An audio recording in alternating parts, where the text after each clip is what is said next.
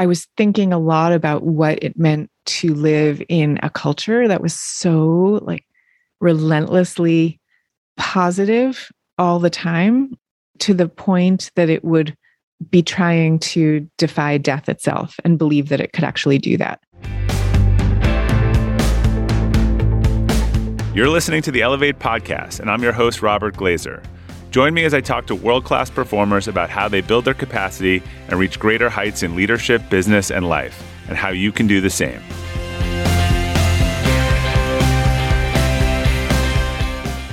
Welcome to the Elevate podcast. Our quote for today is from Leonard Cohen. There's a crack in everything. That's how the light gets in. My guest today, Susan Cain, has been greatly impacted by Cohen's work. She is the New York Times bestselling author of Quiet, which changed how the world views introverts forever, and a new book, Bittersweet, How Sorrow and Longing Make Us Whole, which recently reached #1 on the New York Times bestselling list. Susan is also an award-winning keynote speaker who has delivered 2 TED Talks with millions of views and the founder of the Quiet Revolution. Susan, thank you for joining us on the Elevate podcast. Thank you so much, Robert. It's great to be here with you finally. Yeah, I'm glad we finally made this happen. So I know you've shared a lot about your sort of life and history in the books. And I know there's some different ways to becoming a best-selling author. Wall Street lawyer is not the most typical path. So what was your sort of early career? How did you end up there? And what was the transition point where you decided to leave? Well, I mean, I had wanted to be a writer since I was 4 years old. So that was always the initial plan. But, I graduated from college and my father took me aside one day and was like, well, it's really romantic to want to be a writer when you're a teenager, when you're in your 20s, but when you get to your 30s and 40s and you can't make a living, it probably won't feel as romantic. And as he said that, I was kind of fiercely resisting, but the words came in. And so I thought I probably should do something more practical. And so I went to law school. And the crazy thing about that is that in so many ways, I was such an unlikely lawyer, but almost I bet you wrote good briefs, right? I guess, I wasn't that kind of lawyer. I was a corporate lawyer. But I don't know. I feel like because I was sort of there as a cosmic visitor, that I actually liked it more than most people did for a while. And then I just started to really burn out and feel like it was just altogether too much. Did you have a Jerry Maguire moment or? Well, I had a huge moment. I wrote about this in the book that although I was like on the one hand burning out, I was on the other hand, on partner track and really trying hard to make partner. But there came this day where a senior partner walked into my office and said, well, you're not actually making partner. And at the moment, I felt like my whole world was collapsing around me. But I ended up leaving the firm 2 hours later. I just said, like, can I have a leave of absence? And I just left. And then a few weeks after that, I ended a 7-year relationship that I had been in that had always felt wrong. And so like my whole life was in this state of free fall. I was in my early 30s, like no career, no love. I'd wanted to have kids, didn't know what was going to happen. But everything kind of turned upside down in a really good way after that. And I found myself a week later signing up for a class in creative nonfiction writing at NYU. And, it was like a night class. And I sat there in that class on the very first day and was like, this is it. This is absolutely what I need to be doing for the rest of my life. I had no thought that I could ever make a living at it. I told myself. And just so we could timestamp it, what year was that? Good question. That was 2001. Okay. So yeah, I had been working at this law firm right across the street from the World Trade Center. And I left a few months before 9/11. And so it's 2001. And I told myself the goal was to get something published by the time I was 75. So what I actually did was I reorganized my life so that I would have some freelance income coming in through this little business that I set up. But my writing was just going to be my beloved hobby at the center of it all. Okay, so you take the writing course, and it was Quiet. The first book was the concept that became Quiet. The first thing you started working on. No, not at all. I spent a few years where I was writing memoirs and poetry, and plays and essays, Huh. all different stuff. And I somehow never tried to publish any of that, except for a few poems I once tried to get published, but basically not. And then I started working on Quiet and turned it into a proposal and sent it in. But that took 3 or 4 years. But wasn't there something between the proposal? Didn't you go back and so you had a deadline, right? And then you went back and said, then redid the whole thing. I remember hearing you talk about this somewhere. Oh yeah, well that was after the proposal. Yeah. So okay, so I put together this proposal and sold the book, but then I had to go and write it because with nonfiction you only have to write like one chapter, in order to sell it. So then I went off to write the book, and I spent the next 2 years or so doing it, and I handed in my draft, and I knew it was terrible. I was like not happy with it at all, and my editor, thankfully, was also very candidly not happy with it, and she said, "You know what? Start from scratch, take as much time as you need, forget the official deadline on the contract, take the time you need to get it right." And I was absolutely thrilled because I didn't really know how to write a book. I'd never written anything at that point. I knew the vision that I had in my head, and I knew that it was going to take me a really long time to do it. So I was just so thankful and relieved that she was giving me all that time. What was fundamentally off if you had to put one thematic? Did you just totally change the direction? Was it really the quality of the writing? Was it didn't come together? I'm curious for those of us who have written a bad draft and want to know how to improve. Yeah, gosh. I mean, I think it was too thin. The phrase that just came into my head to your question is the phrase thin gruel. It was too thin. I think I wasn't trusting my own instincts, because I personally am so interested in the nitty gritty of lots of research and really, really getting into ideas. I wasn't trusting that my reader would want to go there with me. Interesting. So I think I made it too light and too thin, and it wasn't substantial enough. So that's why it wasn't just a matter of fixing sentences. It was the whole thing had to be rethought. So number of years later, Quiet publishes, runaway, breakout bestseller. I think so many people I know, reacted probably as you emotionally that they never felt understood, and you helped them feel understood and what their place was.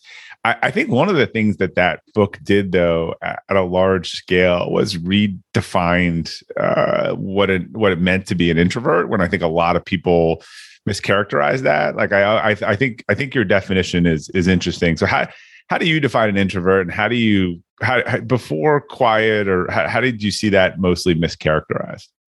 Well, I mean, even before Quiet, there was the standard pop culture definition of that being an introvert is where you get your energy from, and that an extrovert would derive more energy from a social situation, whereas an introvert would deplete energy that way and get more energy from quieter situations. And I actually really like that definition.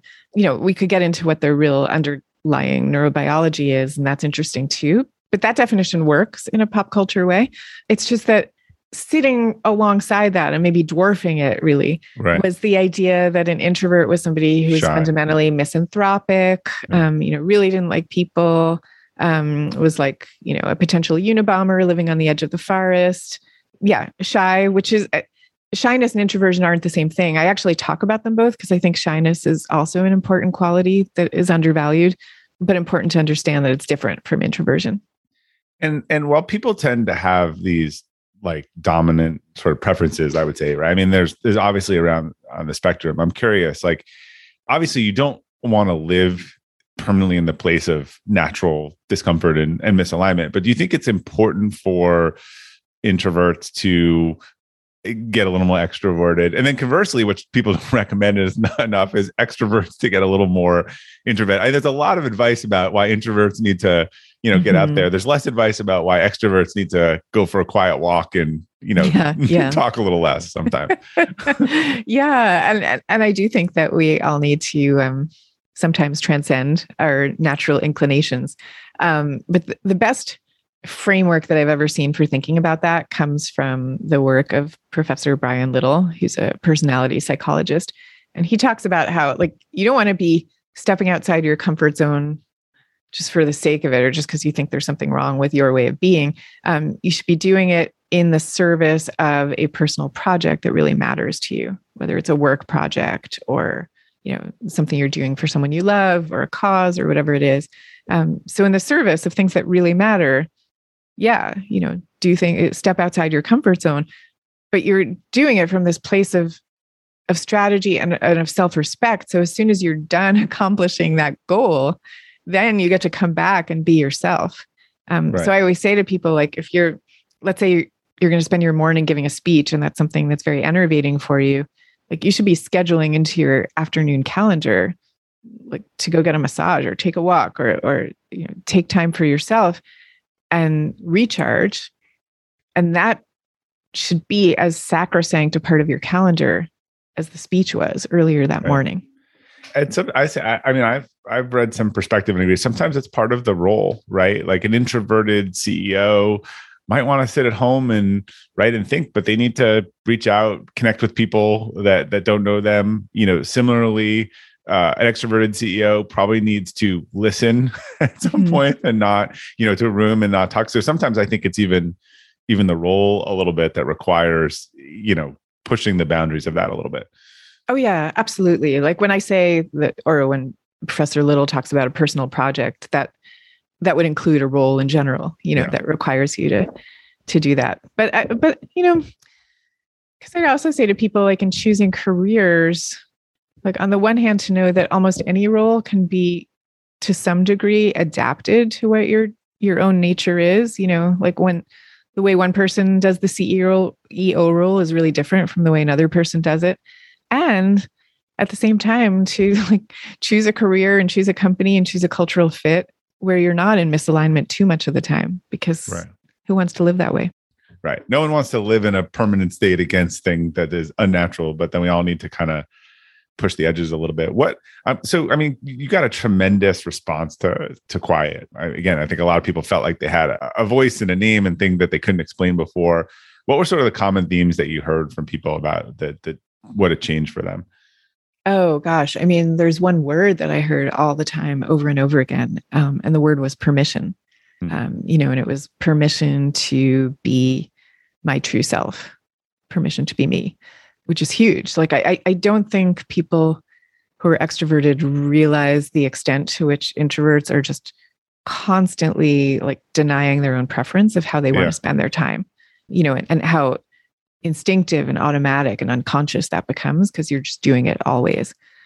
So permission is huge. And then what comes with that is this weird paradox, like a great paradox that people write me letters about all the time, that the more you feel that sense of permission, the more successful you become in the outward facing world of job interviews or, leadership or giving talks or whatever it is. Because you're now navigating it from a perspective of deep self-respect, and everything's different when you act that way. Yeah. And look, the last 2 years have been a fascinating flip-flop in the default. I can't remember if it was LinkedIn or Twitter. I remember at the beginning of the pandemic, you wrote a very funny thing on social media around, like, you're telling me I have to work from home and can't have meetings, can't go talk to people. Like I feel like I won the lottery. I'm paraphrasing, but you posted something very funny. But it is interesting, right? Where the default flipped and a lot of introverts suddenly felt like comfort zone and extroverts felt like tortured, right? Yeah, having to be at home. It was a very interesting societal flip all at once. Yeah, absolutely. And it's going to be interesting to see what happens now as workplaces shift more and more back to in-person, to the extent that they do. Just how we navigate all that. Because I heard from a lot of extroverted friends too, who were telling me that for them too, like, some of the pandemic restrictions came as a welcome relief, because like even for them, they had been too much 24/7, too much on. Yeah. The one I've heard from people, even I would say sort of the gregarious outgoing, is I'd say 1 out of 100 people I've talked to say that they want to go back to the level of travel, that they were doing before, where just being on the road, where they just realized the exhaustion, no matter what side of the spectrum they're on. Yeah, no, I've definitely been feeling that, because I had one of those crazy travel lives before the pandemic. Right. And that does not bring you energy. No, I mean, though, there's aspects of it that I miss. Yeah. Definitely. But it's like on balance. Yeah. Yeah, I know the speaking world is interesting. I think there's a real in-person premium now versus virtual that I've seen as people have sort of put a price on sleeping out of their bed for, 2 or 3 nights in a row. Yeah. Yeah. And everything that comes with that. Though, I mean, it's still the case that like the people who I would meet out on the road, like some of those are some of my closest friends. The people who I met over the last decade, who were fellow speakers at conferences and things like that. There's something really unique about that. So in Quiet, you referenced a really interesting study by the historian Warren Sussman, who argues that as a society industrialized and urbanized, we moved from a culture of character to a culture of personality. And that's really kind of default mode today. Can you explain what that is and whether you think that this is a permanent change, or is this something that you think cycles back and forth?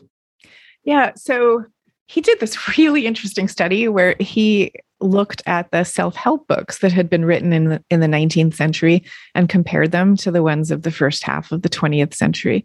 And in the 19th century, the ideal self that was put forward by these books used words like honor, dignity, character, inner worth, things like that. And the self-help books of the 20th century were more about charisma, magnetism, likability, salesmanship. So it was a very different idea of what the ideal human looked like. And it had to do with the fact that we were moving out of small towns where people would live and work alongside each other for their whole lives. And so you would judge a person based on what their true character was as it was revealed over time. And then moving to a world where suddenly you had to be constantly presenting yourself to people who had never heard of you before, in a sales call or an interview or whatever. And then at the same time, you had the growth of cinema, and you'd have these larger than life movie stars who on the weekends were kind of showing you how it was done, how to be magnetic. And that's what he called the culture of personality, as distinct from this earlier culture of character. So what are we living in now? I'd say it still is very much a culture of personality. A little more even me, I think, esque, right? Like more sort of narcissistic. And it's yeah. Because it's been interesting to see the evolution of social media, because during the early years of technology, it felt like things might be going in a different direction. Because if you remember when technology was all like about words that you were typing into the computer, there was more of this sense of like that the internet was a place you could go to express your true self to many people at once. Whereas now, like it's turned into more, the place, it's not an original idea, but the place to express your curated self, your shiniest self, the most magnetic version of yourself. So yeah, I'd say we are still in that culture of personality.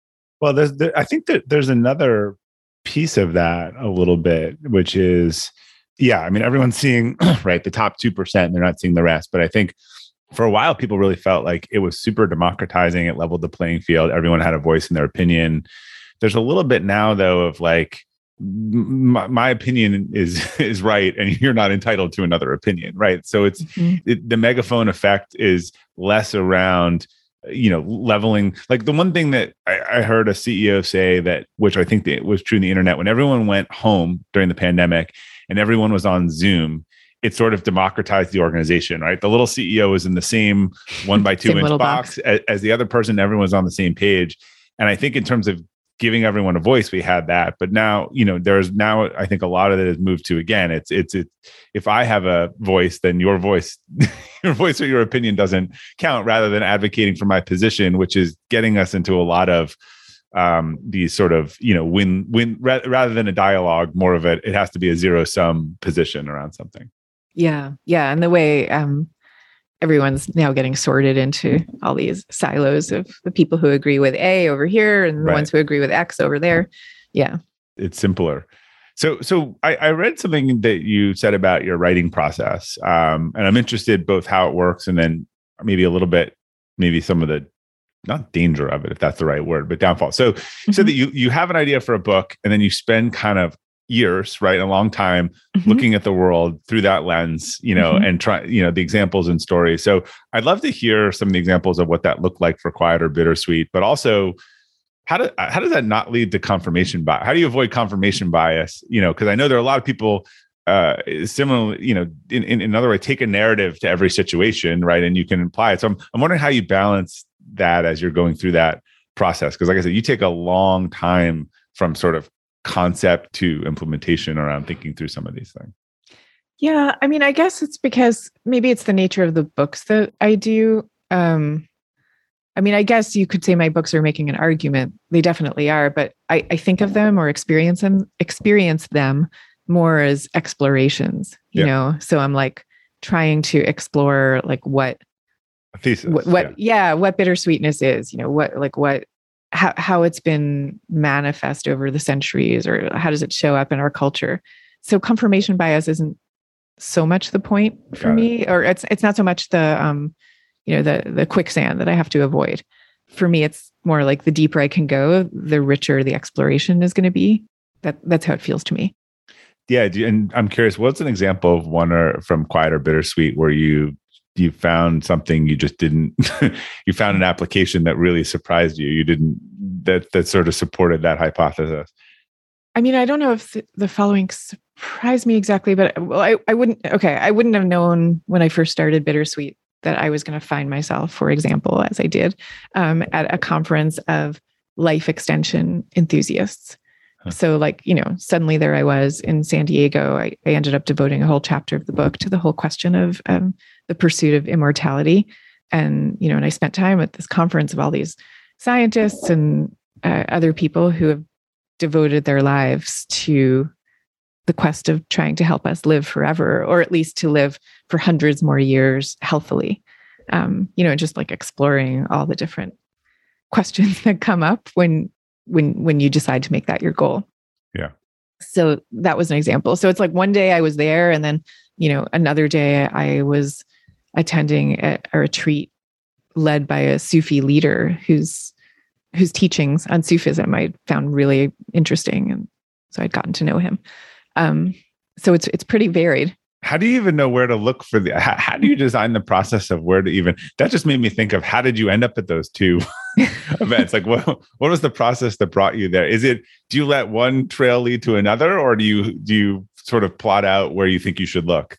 No, I very much let one trail lead to another. Like, that's why I say I'm like walking around the world, just looking through this lens. So it's like with Sufism, I think the way I got interested in it originally, if I remember correctly, is that I went to hear a talk by someone she was just giving a talk on questions of meaning and transcendence. And I was just interested. I don't think it had anything to do with book research. And in the talk, she mentioned that she had grown up in a Sufi household. She and her family led a Sufi meeting house when she was growing up. And she was just talking a lot about Sufism. And I got to know her and her family, and I learned more about it. And I was just fascinated by it and realized how much it had to do with what I was writing about. So boom, now I'm pursuing that trail. And I don't remember even how I got interested in life extension, but I do know that I was thinking a lot about what it meant to live in a culture that was so relentlessly positive all the time, to the point that it would be trying to defy death itself and believe that it could actually do that. And I thought that was just a really interesting example of kind of like the outer reaches of that kind of a culture that we're in.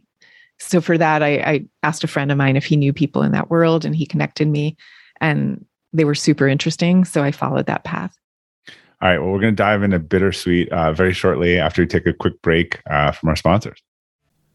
Have you ever owned something that inspired you to up your game? 2 years ago, I bought a dual suspension mountain bike for the first time, and it pushed me to ride trails that I had never been willing to try before. When we own exceptional things, they inspire us to do exceptional things. The all-new Lexus GX has exceptional capability that will have you seeing the possibilities you never knew existed. Its advanced technology and luxurious interior mean that wherever you go, you'll never go without. The Lexus GX comes with available dynamic sky panorama glass roof, available front row massaging seats, best-in-class towing capacity, available 33-inch all-terrain tires, and available multi-terrain select. I've seen the new Lexus GX popping up all around my town, and not only does it have the capabilities to take you to new places on and off the road, but it's a great-looking car. The new Lexus GX is ready to raise the bar for you. Live up to the all-new Lexus GX, luxury beyond limits. Experience amazing at your Lexus dealer. As a small business, the most important thing to the success of your business is finding the right members to join the team. And that's why small businesses increasingly turn to LinkedIn Jobs. LinkedIn Jobs has all the tools to help you find the right professionals for your team faster and for free. LinkedIn helps you identify and hire professionals you can't find anywhere else, even those who aren't actively searching for a new job but might be open to the perfect role. Last year, I did a double take when I asked the CEO of a major ski resort how he got his new job, and he told me he saw it on LinkedIn and decided to apply. In a given month, over 70% of LinkedIn users don't visit other leading job sites. So if you're not looking on LinkedIn, you're looking in the wrong place. And LinkedIn is continually adding new features to make job listings easier, which is why 2.5 million small businesses use LinkedIn for hiring. Post your job for free at linkedin.com/practical. That's linkedin.com/practical to post your job for free. Terms and conditions apply. Hey everyone. As a listener of the Elevate podcast, I wanted to make sure you knew about the Elevate Club. The Elevate Club is a new and exclusive membership community where over 100 members from around the world are working together to build their capacity. The Elevate Club is where I'm investing most of my time to connect with readers and listeners and answer their questions. Members of the Elevate Club get 12 months of access to a private Slack community for experience sharing and peer learning, private keynotes with me, monthly office hours, and free access to my courses on core values or remote work for up to 3 people. To learn more about the Elevate Club and sign up today, just go to elevate-club.com. That's elevate-club.com, or you can click on the link in the show notes. I hope to see you in the Elevate Club. And we're back with Susan. So I think, the subtitle of the book is sets the premise very clearly: how sorrow and longing make us whole. What was the hypothesis, or I know this was personal for you. So when did you start playing around with the concept, and what was the original hypothesis around, hey, maybe this is a important thing that we should look at? So, in some ways, I started playing around with it back when I was in law school a gazillion years ago. And I was in my law school dorm one day, and some friends were picking me up on the way to class. And when they got there, when they got to my dorm room, they found me listening to bittersweet music. It was probably Leonard Cohen, like blasting it out on my stereo speakers, which they found really amusing. And one of my friends asked me why I was listening to funeral tunes. And at the time, I just thought that it was just a funny remark. And I laughed and we went to class, but I couldn't stop thinking about it afterwards. Why it was that was a good subject for a joke, but also what did I love about that music so much? What was the music saying? And I started just asking that question. And I started realizing that there was the narrow question of what is it that sad music is telling us? But it was a much deeper question than that, about that there's this whole bittersweet tradition. It spans centuries. It spans all the different cultures, all our religions, our artistic and literary traditions, our psychology now, and our neuroscience ask this question of what is it about the fact that joy and sorrow always go together, and how is it that that fact leads to creativity and connection and transcendence? So Aristotle was asking this question 2,000 years ago of why it was, as he observed, that the great poets and politicians and philosophers of his day all seemed to have melancholic personalities. Why was that? What was that connection? And that was really what I wanted to understand. So one of the things that from the book that I think was a interesting, courageous decision. So you decided to tell a deeply personal story about relationship with your mother and how that changed. Did you go back and forth on whether to include that or not, or was that a hard decision, or was that an easy decision based on what you were trying to show in the book? It was a really hard decision. I mean, it was an easy decision writing wise, because you know from the book that I've been trying to write that story since the time I was in college. I mean, I talk in the book about how I did write that story in a creative writing class that I took back in college. It was called The Most Passionate Love. And the teacher read the story and she said, "You are much too close to this material. You should put it in a drawer and not take it out again for 30 years. Huh. And that's what I did, but now the 30 years is up. So yeah, I've been trying to write that story for all these years, but at the same time, like, although I'm a writer, I'm also a really private person. So yeah, I had to struggle a lot with whether to put that out or not. But in the end, I decided to. I'm guessing because of that too, you've had people probably unprompted share incredibly vulnerable stories with you. I think it models it for other people is what I've seen. So many people. Yeah. And a lot of people, specifically stories with their parents, that they maybe had never told anybody before.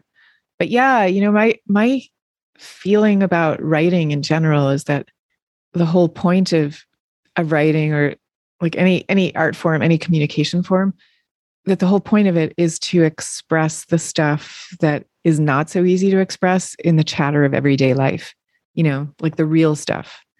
There's something about these media that gives us a space to express what's real and, deeper and true.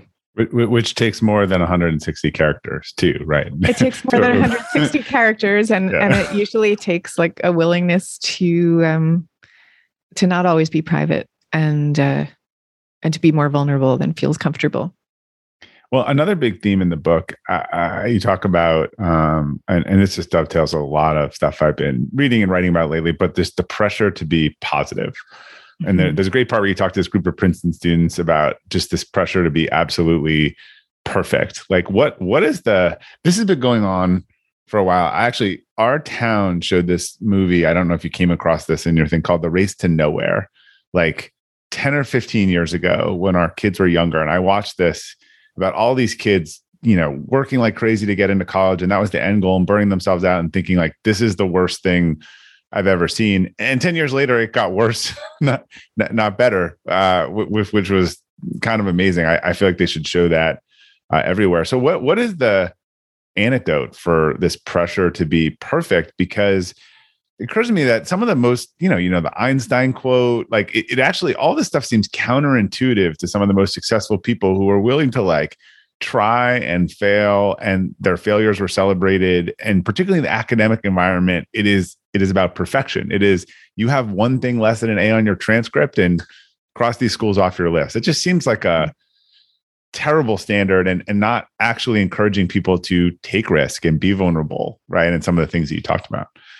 Yeah, exactly. So wait, is the question, what is the antidote to that? Or? yeah, there were some statements going, yeah, what might have a chance of changing this? I guess, yes, which is also what is the antidote to this pursuit of perfection?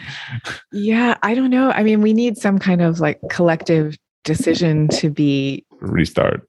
Restart, and like deciding what a good life is in a different way, and also deciding what a meaningful contribution really means. Like what I thought of as you were describing all this is this essay that the Professor Helen Vendler put on the Harvard website some years ago. I don't know if it's still up there, but it's this brilliant essay calling on Harvard to rethink the way it does its admissions, and she's pointing out that like very often the people who make the truly great contributions in their fields and in arts and beyond are not people who are like across the board amazing at everything and always perfect. Right. They decided they didn't like science and were really good at creative writing. Right. Yeah, exactly. Exactly. And not only do they know that about themselves, but it's like they care so much about the things they love that it offends them to spend unnecessary time on the other things that they know are not like. There's a valedictorian study on this that they underperform, because part of being a valedictorian is having to do well in all of these things you ostensibly probably don't care about, right? Do you mean that they underperform later in life? Yeah, they underperform later in life because it's not relative to where they were, and not that they end up homeless, you know, and Right. it's a, Yeah. No, but I know what it you're is saying. the concept of it is conformity, and Right. conformity is sort of against excellence in one discipline, sort of as you're saying. Yeah. Yeah, exactly. So I don't know. I don't know how to like shake people out of this stupor. You know, there's that other book, Excellent Sheep, that was written by William I don't know how you say his last name. The Coddling of the American Mind talks a lot about this too, if you haven't read that book. Yeah. So I don't know the antidote, but I think the positive vision that could lift us out of this is just like the amazing things that happen when people really do, follow like the acorn that's in them, to make it turn into an oak tree, not with this be perfect at everything idea. But the concept of effortless perfection that I encountered when I was doing the research for Bittersweet, I was talking to these students at Princeton, and it's not only about getting the best grades and everything. Like they feel this pressure with every aspect of their lives. Like they have to be thin, they have to be attractive, they have to get into the right club, they have to have exactly the right mix of social skills, they do have to do well academically, and they have to do all these things while making it appear that it's all effortless. So, it's like adding insult to injury. What just made me, every time you said one of those, I wanted to say, or what? Like, is that parental pressure? Is that societal pressure? Like who are they letting down? What is the consequence that they fear in your estimation? It's internal pressure. They're letting themselves down. I mean, you could say they're letting all these people down, letting their parents down, letting their friends down, whatever. I think that it's social pressure that is put on externally, but it's so internalized that they feel it, that they're the ones driving themselves on. But this ties, I think, to a huge theme of what you were trying to say, and we could talk a little about kind of toxic positivity soon. But the shift in what they wrote a lot about in that book, the shift to accommodative parenting, over the last 10 or 20 years, and the shift that I think like things should be easy, not hard, right? Life's been pretty hard for a long time, and I think sometimes the expectation you wouldn't make it through the day. What I see now is the expectation that people get really angry when something doesn't go swimmingly according to plan. I think it's a very different philosophical approach. You have something like COVID. Oh, I had the right to, live without disease or a pandemic, or this isn't supposed to happen. You're like, wait, but if you look at history, like that, that's not true. So how, sometimes like a job is not fun. Sometimes things are hard. Do you think it's an expectation lens? We've shifted a little bit towards the expectation that things should go right or be easy, or that this just isn't part of the equation? Yeah. I mean, that was part of why I wrote Bittersweet, because, my view of life, and that the only way to live like in a deeply happy way and with a deep sense of meaning is to accept that in this world, like that, this is what life is. Like life has its joys, it has its sorrows, it has its hardships, it has its wonderful moments. That's the deal. And yeah, as you say, I think especially for people who are growing up in relatively fortunate circumstances, there's a feeling that real life is when everything is going well, and that when something like COVID comes, or any other kind of hardship or whatever, that's like the detour off the main road. Right? It's the aberration, and you have to deal not only with the pain of the aberration itself, and it is painful, but you're dealing with all this resistance that you feel because you're feeling like this wasn't supposed to happen. Right. That is the key line, right? That this wasn't supposed to happen. Again, if you zoomed out and looked at history, it happens pretty regular with occurrence, just less probably than it used to, right? Yeah, absolutely. Or like even during the time that many people in the US might remember as like a really placid and easy time of like the 90s or something, but you zoom the lens out to other countries, and there were terrible hardships going on in the 90s somewhere else. Like this has always been the story of humanity. Yeah. But there's something in that story beyond the fact of the mere acceptance of it. There's something in that story that has the ability to bring us closer and to bring us together, because we're all in this together. This isn't really an ideal reality, you could say, but we're all in it together. The fact of mortality, the fact of plague, the fact of all of this, we're in it together. And that's incredibly bonding if we would allow it to be. Yeah. And I think, right, you see a lot of the expectations of a perfect job, a dream job. Look, we've had a lot of people, leave our organizations over the year for the dream job, and some have found it and some have, what they thought was the dream job in a week was clearly the nightmare, job. So it is, it's hard to, as you said, I'm sure you love writing. You love it. Doesn't mean there aren't some weeks where you hate writing and it's, the downside of it, but it doesn't necessarily mean you quit and throw it all out and walk away. I think it's embracing that as part of the process. Well, it's an interesting example, the whole question of dream job or not. Yes, like the writing career that I now have and adore, it comes with all kinds of things that are difficult, as you say. But because I feel like I'm situated in exactly the right place, doing this work that for me is really meaningful, I don't care at all about the difficult parts. I just do them and don't think twice about it. Whereas when I was a lawyer and didn't feel that same sense of meaning, I still soldiered through all the difficult things because I'm just sort of trained to do that. But it was much more like existentially offensive, let's say, to have to do them, and I lived for my vacations in those days. We got 5 weeks of vacation a year, and like my whole life was centered around that. Whereas now I hardly like to take vacation because I love so much what I'm doing. You were in the wrong place. Yeah. Right? Yeah. So I think there's something about like, yes, on the one hand, for sure, you have to weather all kinds of difficulties, but you have to first be situated correctly. Yeah, it's interesting. That's a balance. My next Friday Forward is on this topic. I just had a long conversation with Marshall Goldsmith and his new book, The Earned Life, and this sort of happy when paradox. I think, he thinks it's the great Western lie of I'll be happy when X happens. Yeah. So that's really good. There's a balance to what you're saying, right? It's knowing you're in the right box and in the field. But again, it sounds like if you don't at some point get happy where you are, like then the happy when thing is becomes almost a unsolvable promise that they make. I remember Ryan Holiday wrote an article kind of about this, particularly how high achievers just move the bar as soon as it's achieved. And he said he just wanted to make the New York Times list, right? He had 5 books, and then I can't remember which one it was that it was number one, and his agent called him. He was mowing his lawn. He got the call. He went back and mowed his lawn. Like it didn't have the euphoric, life-changing, making you happier moment. He probably was like, all right, what's the next goal? And so that happier when trap, I think, is a lot of us fall into. Yeah, absolutely. Absolutely. Yeah, I noticed that also, like with Bittersweet.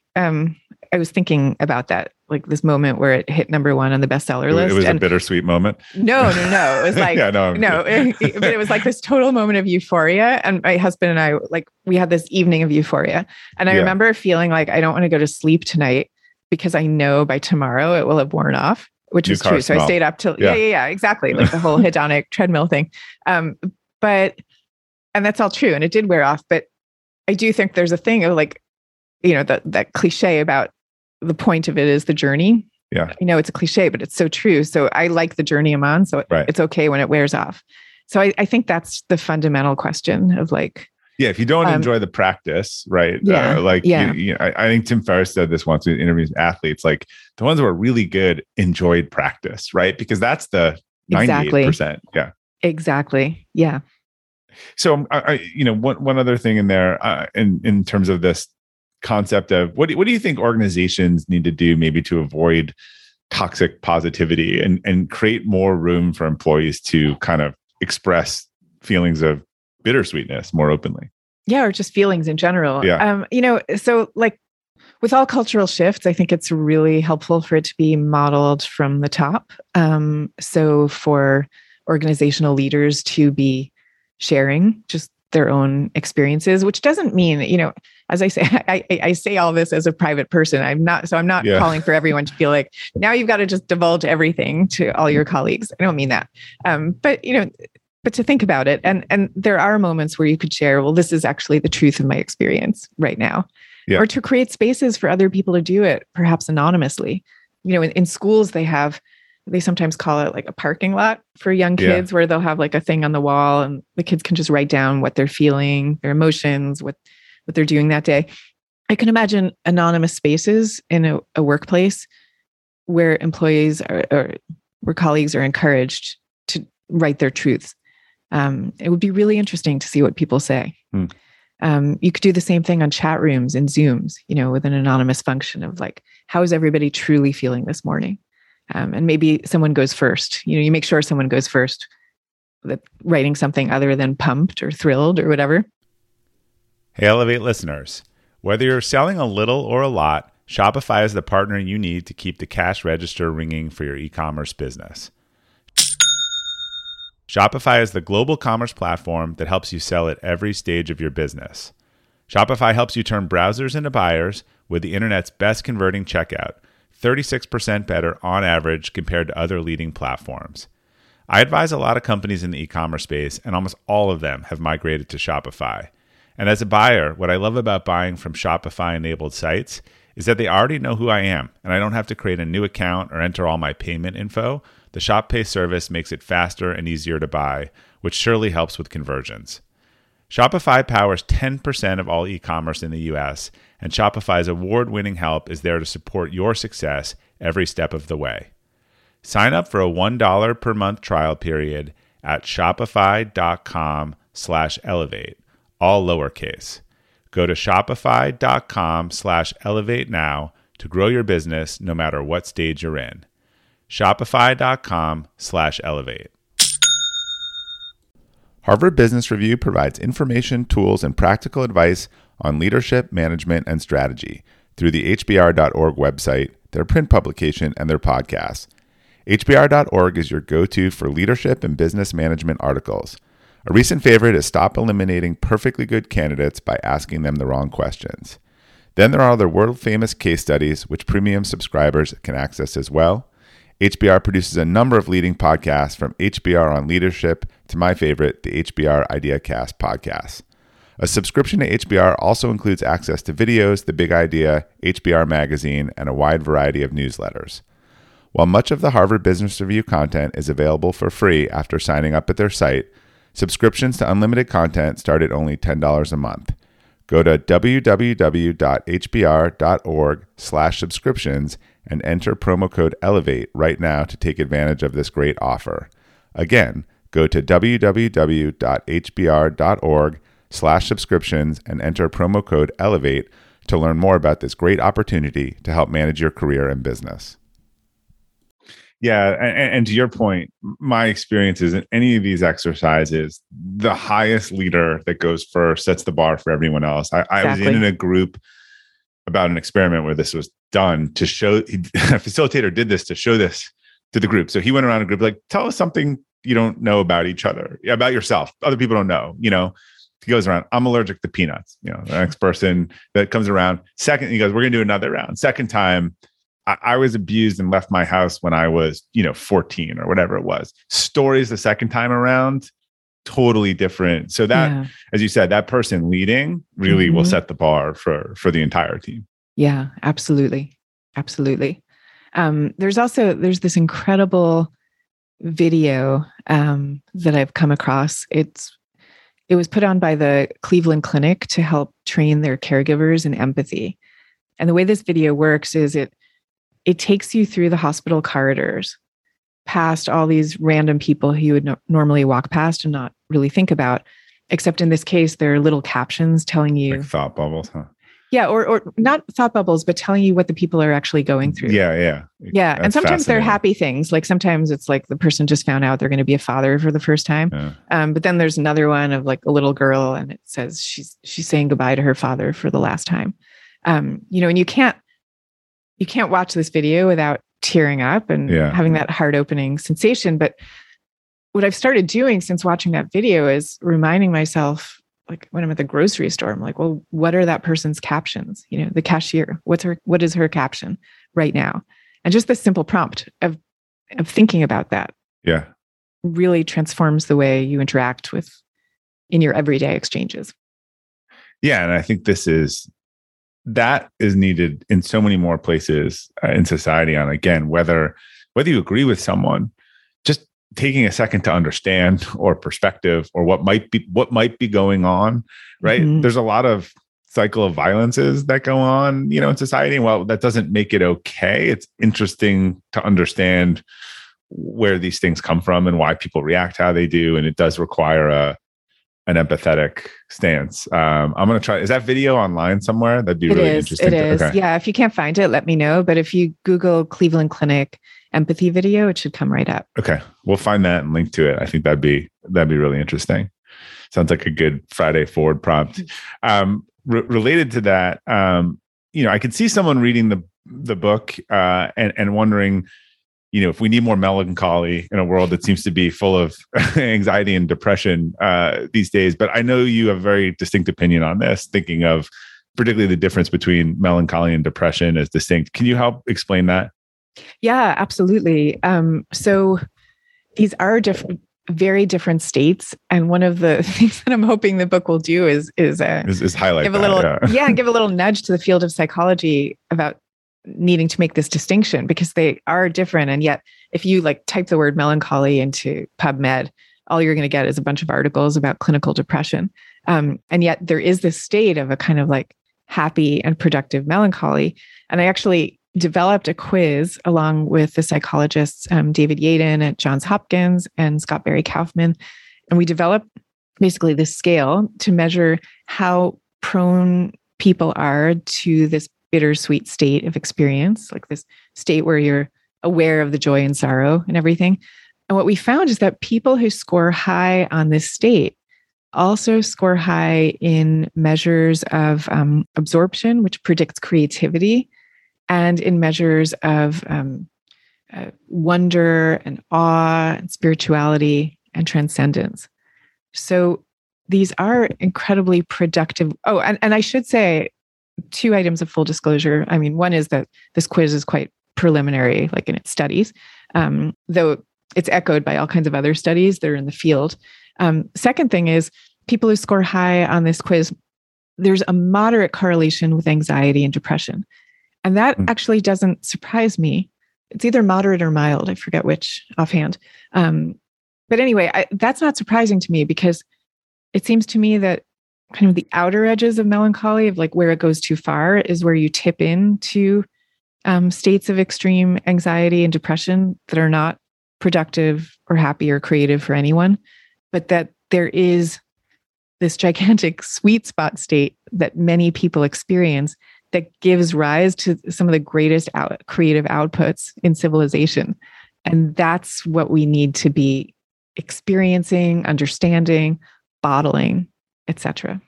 Well, I mean, you gave this example, but think about the songs. I remember Pandora told me years ago, it tells you why you like certain things. It was you like melancholy music with X or Y or Z. And when you think about some of these songs, the one that we sing out loud, not the jump up and down ones, but they're generally about a breakup or a different situation. So, these are the ones that impact us. They're generally not, I don't want to say that they're negative, but they're about difficult circumstances. But these are the ones that you remember most and you sing along with the most in the car and all these. So it clearly is producing it is a creative outlet that comes out of that.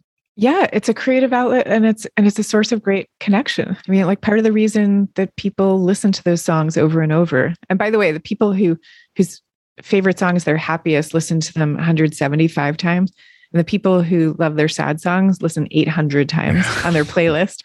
And they tell our researchers that they associate it with these feelings of sublime and states of awe and wonder. It's because these songs they're communicating this fact of we're not in it together. This is the state of humanity. You're not alone. We're all together in this. There's something incredibly uplifting and lifting us out from our own individual selves, and connecting to something greater. Yeah, connecting to feelings. There's a great example of this.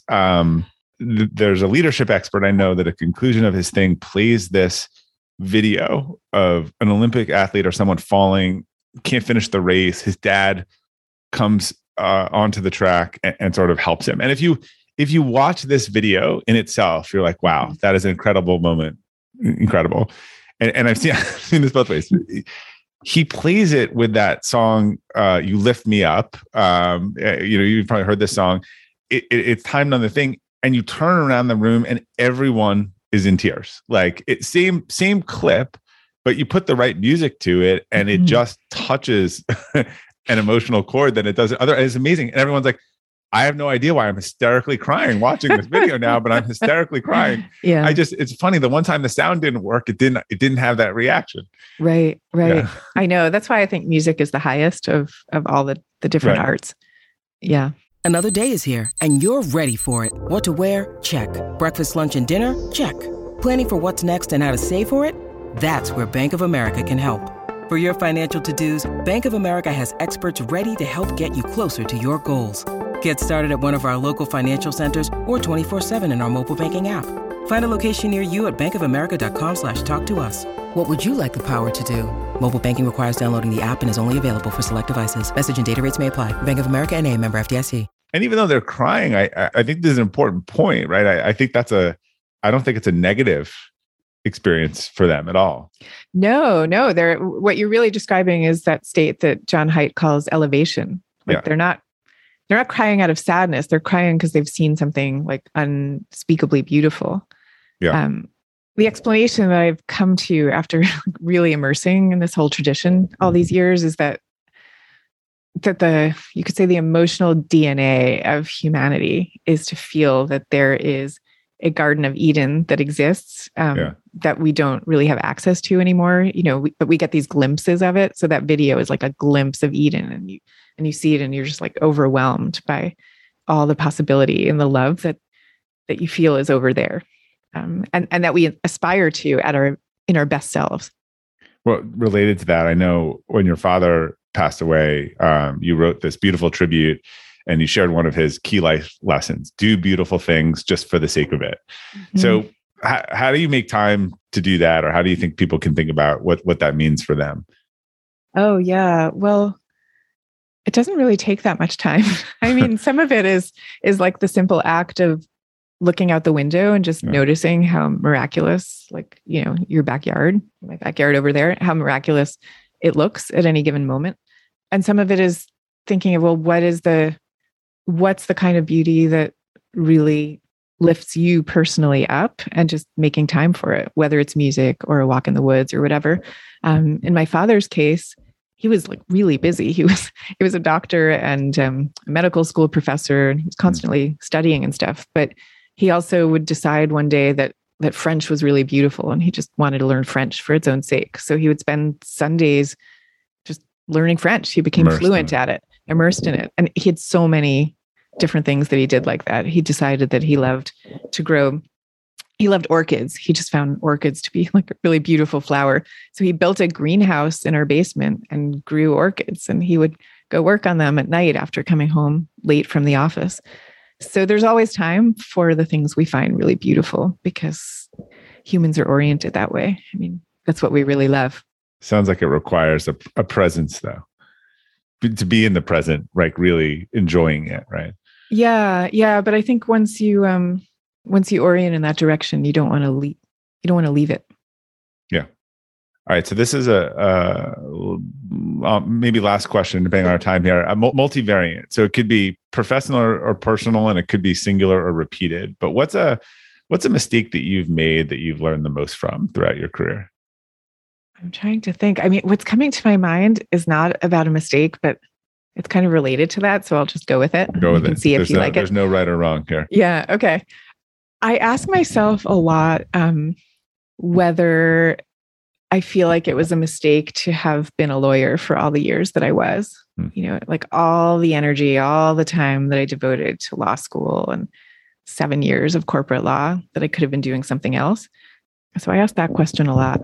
And in the end, I don't think of that as a mistake, though. I don't know. I mean, if I could go back and talk to my 21-year-old self who was about to go off to law school, I can't say exactly what I would tell her, but I can say that the experiences I had during those years were so fascinating, and I'm not really sure I would have had the writing career that I did without having spent all that time in the business world and all the different people I met and all of it. So I don't know. At the end, I don't really regret any of it. I love that framing because I think people struggle, with that and going back on these things. And you see people today, like, because there is a lot of this, do what makes you happy and don't spend a minute outside of that. But that doesn't necessarily lead everyone to the same place. Someone recently wrote a piece I saw about the philanthropy saying, if you want to be a philanthropist and do go get a job first and build your career. Like she was basically, encouraging people, and that came from a nonprofit world of there's not a lot at 22 and no background and no money that you might be able to do. It was just a very interesting perspective. Sometimes I think, we're in a rush sometimes I think you articulated, you need to know you are clearly outside of your box to then have the perspective when you get in your box, right? So that is very true. I will say that since I've become a writer, and it's been a while now, I don't think I ever have a single day where I'm not so grateful for having the work that I do. And I'm not sure I'd be this grateful if I hadn't had all those other years doing the wrong thing first. Even though, as I say, I kind of liked it while I was doing it. If you had asked me, I was mostly happy. But still the framing was really helpful. I think that's a help. There are so many people, I'm sure, who are wondering that. So hopefully you're at least help them to think about it in their own way. So where can people find your books, quizzes, all things Susan? Where should they go? Yeah, the best place for all of it is probably my website, which is susancain.net. So it's CAIN.net. I'm also on Twitter, LinkedIn, Facebook, and Instagram. And the books are available everywhere. All right. Well, Susan, thank you very much for joining the show. I've followed your work for years and loved having the chance to discuss it with you in person. Well, thank you so much. It's great to finally be able to meet. To everyone listening today, you can learn more about Susan and her work on the detailed episode page at robertglazer.com. If you enjoyed today's episode or the Elevate podcast in general, I'd really appreciate if you could leave us a review, as it helps new users discover the show and great content such as you heard today. So thank you again for your support. Until next time, keep elevating.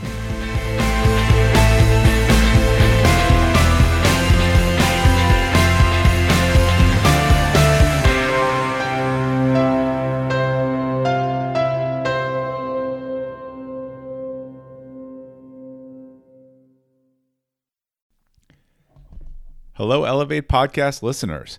I wanted to let you know about my friend Darius and his amazing show, The Greatness Machine. The Greatness Machine is one of the top-ranked educational and business podcasts in the country, recently ranking top 5 in the entrepreneurial category on iTunes. Here's why I love Darius and The Greatness Machine. It really comes down to a few things. The Greatness Machine has amazing guests from the likes of sports icon Gabby Reese, worldwide news sensation Amanda Knox, FBI hostage negotiator Chris Voss, and Tiny Habits expert and author BJ Fogg, to NHL Hall of Famer Chris Pronger, and hundreds more. Darius keeps it real. I always learn something new, and I have a few laughs. And he always also asks great questions and is a really entertaining and engaging host. The Greatness Machine is where you get to be a fly on the wall and listen to Darius and his amazing group of guests talk about how they got to where they are today and hear stories of people who have lived their passions to create greatness in the world and doing so despite the odds. So if you want to be entertained while learning from some of the greatest and most accomplished people in the world, this is definitely a show for you to check out. Subscribe to The Greatness Machine today on Apple Podcasts or your favorite podcast platform. This episode is brought to you by the Yap Media Podcast Network. I'm Hala Taha, CEO of the award-winning digital media empire, Yap Media, and host of Yap Young and Profiting Podcast, a #1 entrepreneurship and self-improvement podcast where you can listen, learn, and profit. On Young and Profiting Podcast, I interview the brightest minds in the world, and I turn their wisdom into actionable advice that you can use in your daily life. Each week, we dive into a new topic like the art of side hustles, how to level up your influence and persuasion, and goal setting. I interview A-list guests on Young and Profiting. I've got the best guests, like the world's #1 negotiation expert, Chris Voss, Shark Damon John, serial entrepreneurs Alex and Layla Hermosi, and even movie stars like Matthew McConaughey. There's absolutely no fluff on my podcast, and that's on purpose. Every episode is jam-packed with advice that's going to push your life forward. I do my research, I get straight to the point, and I take things really seriously, which is why I'm known as the podcast princess and how I became one of the top podcasters in the world in less than 5 years. Young and Profiting Podcast is for all ages. Don't let the name fool you. It's an advanced show. As long as you want to learn and level up, you will be forever young. So join podcast royalty and subscribe to Young and Profiting Podcast, or YAP, like it's often called by my YAP fam, on Apple, Spotify, CastBox, or wherever you listen to your podcasts.